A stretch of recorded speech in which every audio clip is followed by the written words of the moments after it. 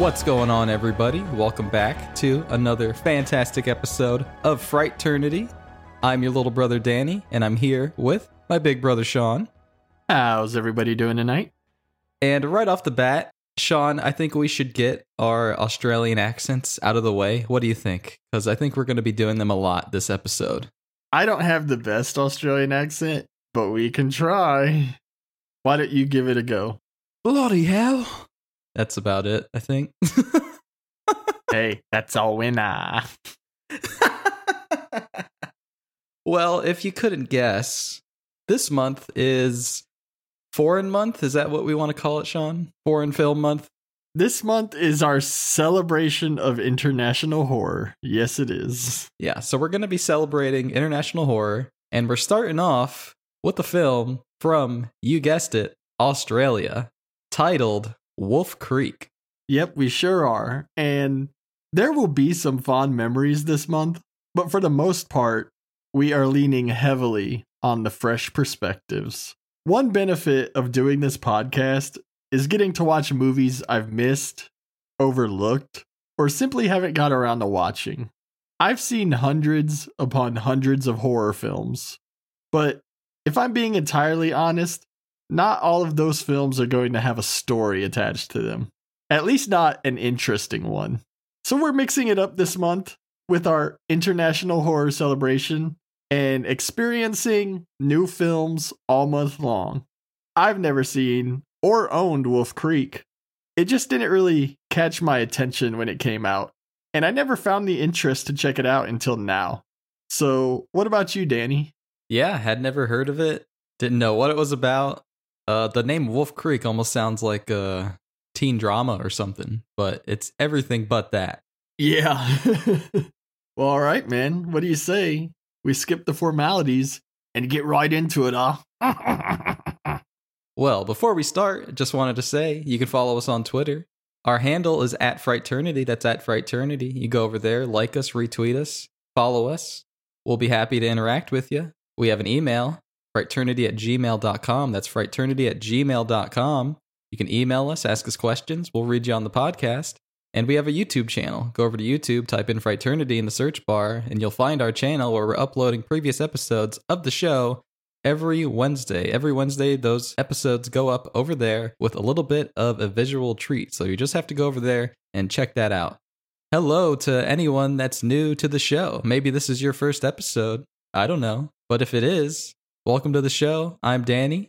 My brother here is Sean, and we love to go through horror of all shapes and sizes, and we hope you stick around. Yeah, if you're listening to Frighternity, we think you are number one.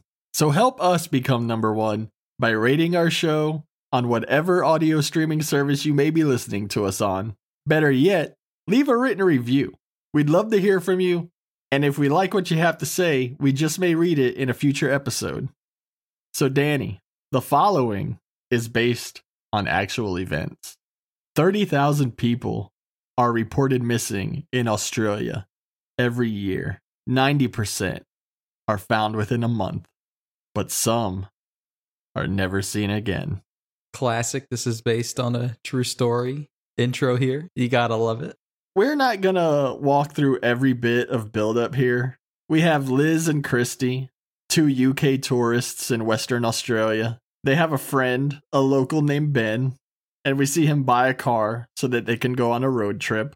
And one of the things about these road trip leading to certain Doom films is they often follow a similar script. If I have a small gripe with this film, it's that it is a bit too long, it gets a bit repetitive. It also spends a long time introducing our three protagonists and allowing us to get to know them, buying cars, hanging out on the beach, going to late night pool parties. It's almost 15 minutes until we get the title card and opening credits as they finally embark on their road trip. I can't say that I love these characters, but I do think they do a really good job of making them seem real. Yeah, this intro here does take a while to get going. And it's a good 30, 45 minutes where we're just really just living with the characters on the road. But I think the film accomplishes making them relatable and also making them somewhat likable. Like you said, you don't love these characters, but everyone can relate to being excited about a road trip and also being bored to death on the road of said road trip. So I think the film succeeds there. It is a bit long, but I don't think it's necessarily bad. You know what I mean? Yeah, I mean, through this introduction and the first bit of the road trip, it feels like you're almost watching like the real world or a reality show. I think they do a good job of making these characters seem like genuine folks and not movie characters. Yeah, definitely.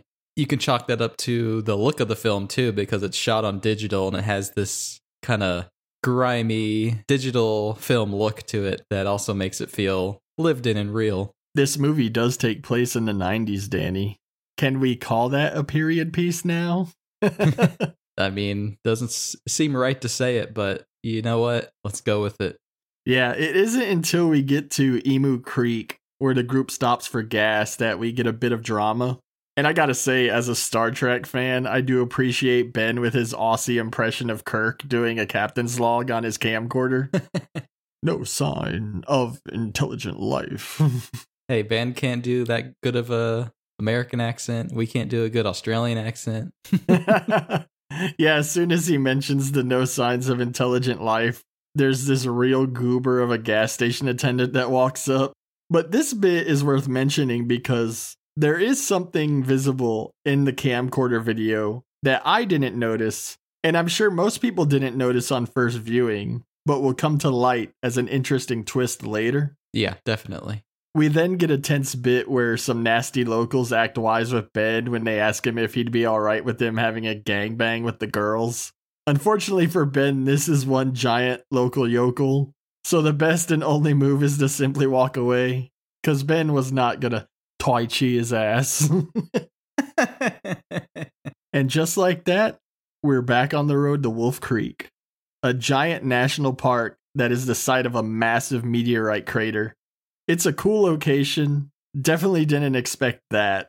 Oh yeah, I had no idea about this Wolf Creek place, and they do a really good job of making it seem really grand and like you want to go there. It seems like a really awesome sight to see.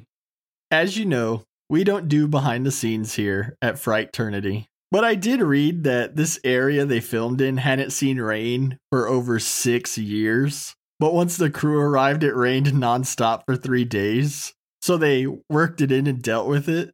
I only bring it up because I think it really worked in their favor. It definitely gives the film a bit more of an ominous, foreboding tone here. Yeah, that's crazy because watching it, I was thinking, like, you know, it doesn't seem like this place gets rained that often. Like, how did they schedule around shooting when it was gonna rain? And hearing that now confirms just what happened. So, yeah, that's crazy. They arrive at the crater, park and hike through the drizzle, and have themselves a nice rainy day picnic before Liz and Ben sneak off and share some smoochies.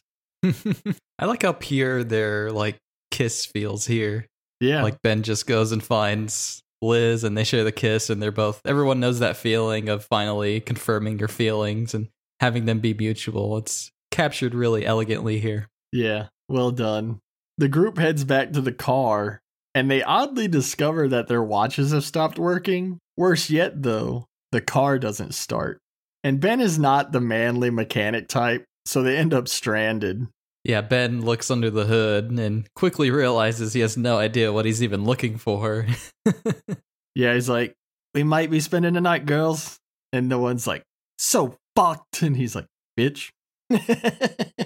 Another great example of, look, a road trip isn't always going to be rosy. You know, you're going to get aggravated with the people you're with. Yeah, you're stuck in a car with 2 other people for hours on end. Yeah. It's going to get a little heated.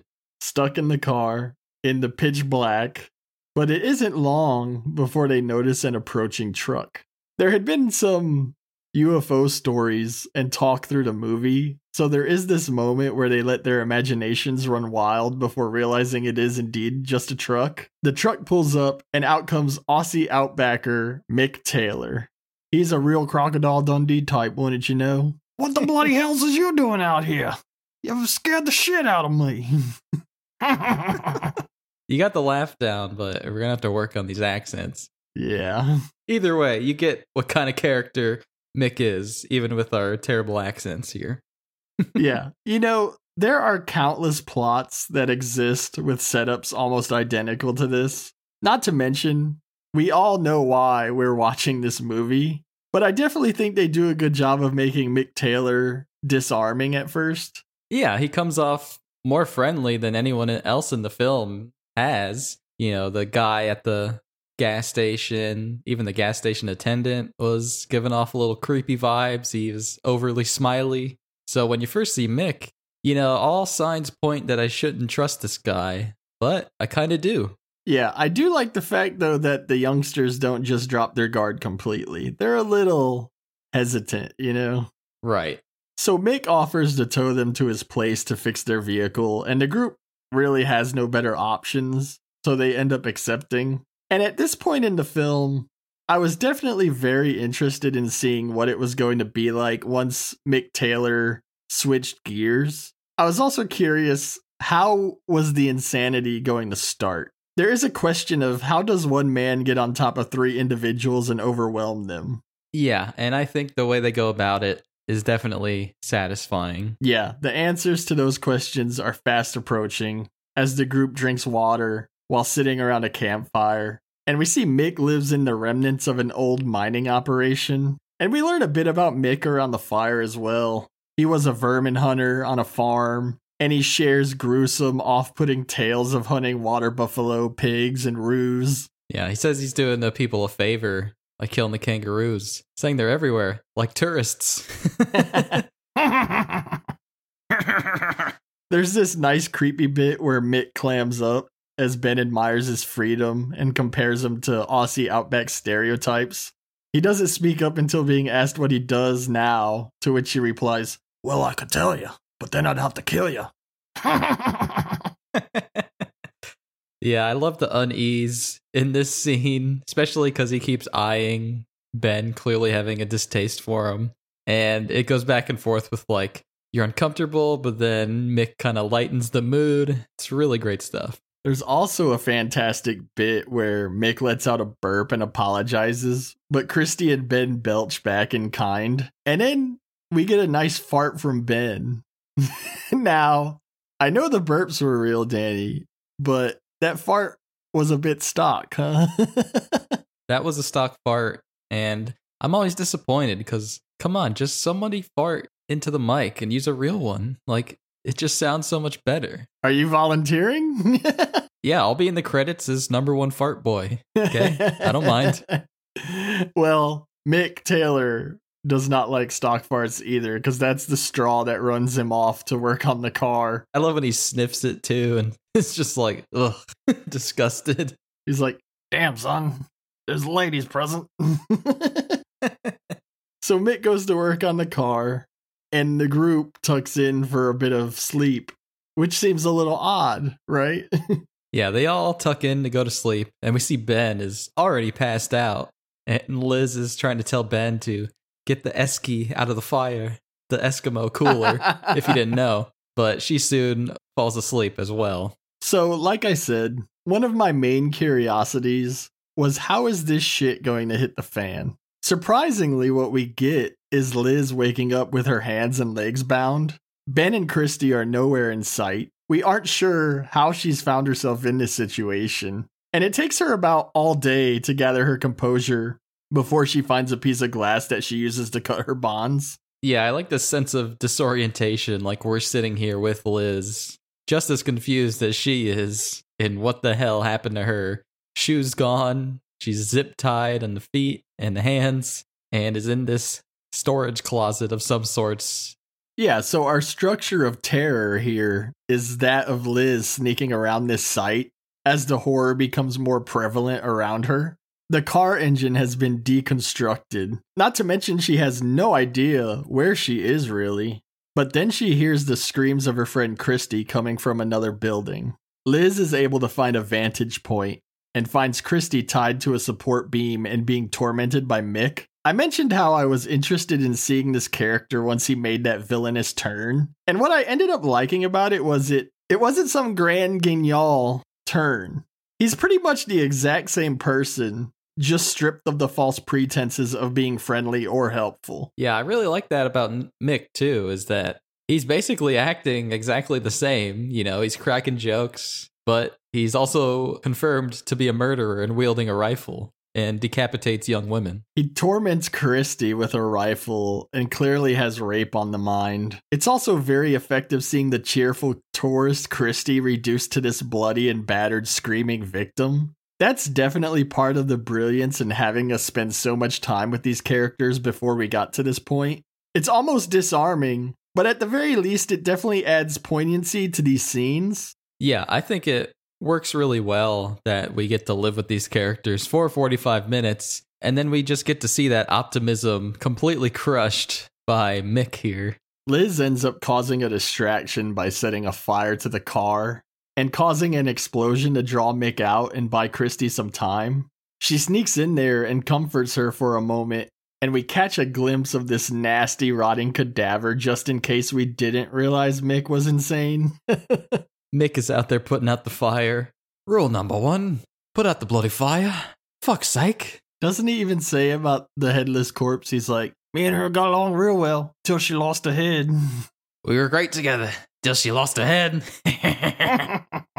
Liz ends up having to hide beneath Mick's workbench as he returns, and he picks up where he left off with Christy, pulling a knife on her, rubbing his crotch in her face. He threatens to, I'll cut your tits off, before we hear the sound of the rifle, and Mick turns to find Liz aiming at him. Christy laughs in his face as Mick remains cocky and tries to tell Liz that the gun isn't loaded. He tells Lizzie, now a rifle in the wrong hands can be really dangerous, so give me the fucking... And bang. The surprises keep coming because a bullet rips right through Mick's neck. Yeah, this part is kind of crazy because it almost feels like the end of a movie. There's no way this is the end, but it really feels, like a climax. But really, this is just the beginning of the horribly scary third act here. We see Mick clutch the wound before collapsing, and Christy urges Liz to shoot him again, but there's no more rounds in the rifle. And then she annoyingly beats him across the back a few times, and I'm like sitting there screaming, Liz, crush his skull. Or the knife. Yeah, -1 for protagonist incompetence. Liz puts Christy in Mick's truck before having to go back and fish the keys out of his pocket as he lay there unconscious. She starts the engine, but Mick opens the door to this building, clutching his neck in one hand and a shotgun in the other. He ends up blowing out the windshield before the girls attempt to run him over as he reloads. They then drive off into the darkness of the outback. The problem is these girls have no clue where they are, and it is pitch black wilderness out here. We see Liz grab the keys, put it in the ignition, start the car, and we see the girls really joyous and happy for a split second, only to be met by Mick with his double-barreled shotgun as he shoots out the windshield. And this starts a trend of every small victory that these characters get against Mick is going to be immediately crushed and consumed by evil yet again. There's quite a few trends in this latter half. It's good stuff, but it does get a bit repetitive. This won't be the last time we see someone fishing for keys, clutching an engine, As they drive through the darkness, they notice lights of a vehicle in pursuit of them, but then they drive up to a ridge and come to a halt. The two of them decide to push the truck over the edge, and we get a great crash sequence with a sacrificial camera capturing the plunge from inside Mick's truck. Then we get a great tense scene where the girls hide on the ridge as Mick arrives in search of them. Some good tension here before Mick works his way down to the crash scene to inspect for the girls or their bodies. And at this point, they have no choice but to return for another vehicle, as Liz has a set of multiple keys. And we get a brief glimpse of the still unconscious Ben here as Liz decides to leave the fatigued and failing Christy behind. So Liz returns to the site alone. Liz leaves Christy and assures her she'll be back in just 5 minutes, but it's going to be a lot longer than 5 minutes. Yeah, back on site, Liz immediately arms herself with a revolver and immediately loses it when she inspects an enclosed area that leads down to the mine below. She was searching for Ben, I assume, but she finds a nasty body pit full of decaying former victims and other skeletal remains. I do like this bit because it feels very survival horror, but at the same time, this is where the film does become slightly repetitive, if you ask me. Like, did we really need the body pit? We already know this guy's knucking futs. Yeah, Liz finds this shed full of cars and a stockpile of belongings, including family photos and passports. She inspects a camcorder and watches as similar events play out to a family with their vehicle breaking down and Mick arriving to offer assistance. They're towed to the same site and offered water from Mick. Rainwater from the top end. Rainwater from the top end. Liz then finds the tape of Ben doing his Captain Kirk impersonation, and it's here that we notice Mick's truck in the background, revealing how orchestrated and not spontaneous all of this really is. Yeah, this is the twist that I really like, is that there wasn't really anything that they could do to escape what was going to happen to them. Mick was already on their trail, already planning everything out. Yeah, it definitely changes the story up, for sure. Yeah, it's a slick reveal. And speaking of slick, Liz gets in a car, attempts to start it, and as soon as the engine fires, we hear from the back seat. And Mick shoves a knife through that seat, and the blade runs completely through Liz. She stumbles out of the vehicle and fumbles with a pocket knife, but as we know, that's not a knife. What Mick has in his hands, now that's a knife. This is a knife. He takes a swipe at Liz as she unwisely raises her hand and consequently has several of her fingers cut off. Ooh, oh man. Oh, finger horror. One of the worst. Yeah, brutal. He wants to know where Christy is and begins to threaten her with an old war trick for interrogation. Before punching her in the face, he's like, "Now this is for wrecking me fucking truck." He then turns Liz into a head on a stick by severing her spine and asking her where Christy is off to. We never see Liz again after this, but we can assume, or rather hope, that she wasn't made to suffer much longer after this. I thought Liz's death was really interesting because to me she was giving off final girl vibes from the very beginning. So to see her go off first definitely made the movie all the more intriguing for me. I was like, man, now I really don't know where this film is going. Yeah, it was definitely surprising. This movie is very good at delivering surprises in this horror sequence. But speaking of Christy, we see her come to and take off running. She runs through the night and finds a main road by daylight. Some hapless old man comes across her and attempts to offer assistance. He puts her in the back of his car and fetches a drink and a blanket. But we hear a distant shot ring out, and the man notices a bullet has torn through his mug. A second shot rings out, and the road is splattered with this unfortunate man's brains as he goes down. Christy realizes what's going on, and we get the familiar story beats of "oh shit trouble" to "oh shit the keys," and so on and so forth. And she takes off down the street as Mick decides to play a game of cat and mouse with her. I do love when Mick pulls up beside her and he playfully acts like he's listening to music and just out for a drive before feigning surprise, as if he just recognized a familiar face. Yeah, I really love Mick just mocking Christy here.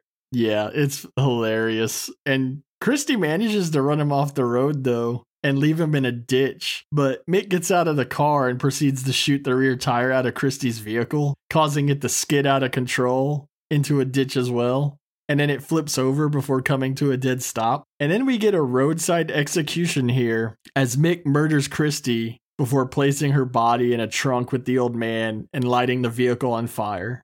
So that's the end of the girls, Danny. Finally, we get to see where Ben has been this entire time. Ben has been crucified, Danny, by what kind of nails or what those are? I don't know, but it looks really painful. Very, very long nails straight through his wrists. And he wakes up and he's excruciatingly pulling his hand off of the nail. And it's just gruesome to watch. Yeah, gruesome is the right word. That's what I said too. It's gruesome. And then we see him escape and wander through the outback for what seems like days before finally collapsing alongside a dirt road. And this traveling couple discovers his body and pick him up to rush him to help. And we see Ben airlifted for further evaluation, I'm assuming. And the last shot we see is of Ben in custody with a somber look on his face, heading to what looks like a trial or something. And we learn that despite several major police searches, no trace of Liz or Christy has ever been found. The early investigations were disorganized and hampered by a lack of physical evidence of concrete knowledge of the location. And this caused police to cast Ben as an unreliable witness. We learned that after 4 months in custody, Ben was finally cleared of suspicion and released. We then see a rifle-toting Mick Taylor wandering through the outback at sunset. And that's the end of our movie. So, Sean, since this was a first watch for you, what were your thoughts on Wolf Creek? I'm not sure how I overlooked this movie. Maybe I thought it was just too similar to some of the stuff coming out around that time. But upon watching it, I do believe that it succeeds in finding its own voice. I feel like it has more in common with a thriller or an exploitation film. And when you combine those two genres, you definitely end up with a dreadful horror experience like the one that Wolf Creek delivers. I love how unflinching and unapologetic this film is. It's satisfyingly surprising and brutal. It's a bit too long, it gets a bit repetitive, but if you've overlooked this film like I have, I wholeheartedly recommend it. I really liked this movie. What about you, Danny? Awesome. Well, I feel the same way. I think this movie is great. It lures you in with a relatable journey and story, a fun road trip, but the film quickly demolishes all that fun and all that hope. And each tiny victory that we get from our characters is overcome ultimately by evil. And all this evil was planned out. It was always going to happen. But in the end, by chance, Ben is able to escape with his life, reassuring that maybe there is good in the world, even with all the pure evil, like Mick. And the movie ends on a somber note, one notch shy of the evil that lurks in this world. And I think it's a really unique horror film. I love the setting of Australia and how close we get to feel these characters and how everything in their path just gets demolished once Mick shows up on screen. It is a bit too long, but like you said, if you can overlook the length, it's a great watch. Check it out. Awesome, man. So I know there's not much to choose from, but do you have a favorite kill? This is another one where favorite kill seems a bit morbid, but let's do it. It is a bit morbid, but not morbid enough in my opinion. So I still think these kills are pretty fun and entertaining, but my personal favorite, I gotta go with Christy. I love the silhouette shots of Mick in his car as you see his outline with his signature hat. And as we talked about earlier, I love him when he catches up with Christy finally and mocks her. And it just reiterates that hopelessness throughout the whole film. You know, Mick just easily catching his target. But I love, too, that we almost see a more serious side of Mick when he's executing Christy. It's almost like he's cleaning up his mess. You know, this has gotten out of hand, and he's just putting Christy down as if she were just a mere animal. You know, it's as if, I mean, he doesn't see her as equal at all, as another life. He's just getting rid of her because this has gone on for too long and turned into this chase he never intended to have. That's a great choice. And what I'll say about the Christy kill is it really brings that realism, because it's not often in horror that we see gun violence, you know? And he just executes her with this rifle and then even puts another shot in her. And it's no holds barred, man. It's brutal. It's savage. That's why I say it's more like an exploitation or thriller, because these are not fantastical kills. These are gritty, down to earth, nasty, real kills here. Yeah, you're just seeing him, sociopath, just get rid of somebody. It's not enjoyable. But that's what makes Mick such an interesting character, is because he has that playful side to his personality, but he's also this evil, twisted mind on the other end, and he's just fascinating to watch. I will say, I think he was just regretting not getting his nut off with Christy, though. He was like, she was gonna be his plaything, dude. And he's like, damn it, y'all really fucked up my plans. So, Sean, how about you give us a favorite scene? Well, while we don't get the actual kill, I have to choose Liz getting turned into a head on a stick. It's not often that a film surprises me, but this was a fantastic blindside. Totally shocking sequence to have who has been set up as our main protagonist not just killed, but she ends up getting done in first. And like I said, I love how unapologetic and unflinchingly brutal this film is. And is that essence captured any better than when we see Liz get her fingers hacked off? And then the head on a stick bit, it's not the most gruesome thing you're ever likely to see, but the way Mick talks us through it before actually doing it, it just puts that idea in our head and makes it all the more brutal for it. Telling can be worse than showing, and it takes us to this point where we have to hope she's killed soon and not left to suffer like this at the whims of Mick. Like I said, it's where I was really interested in the film. I was like, man, I have no idea where this is going because I really expected Liz to make it to the end, and having her killed when there's still 20, 30 minutes on the runtime, it's just like, man, that's hats off to you for having the balls to do something different. Definitely, man.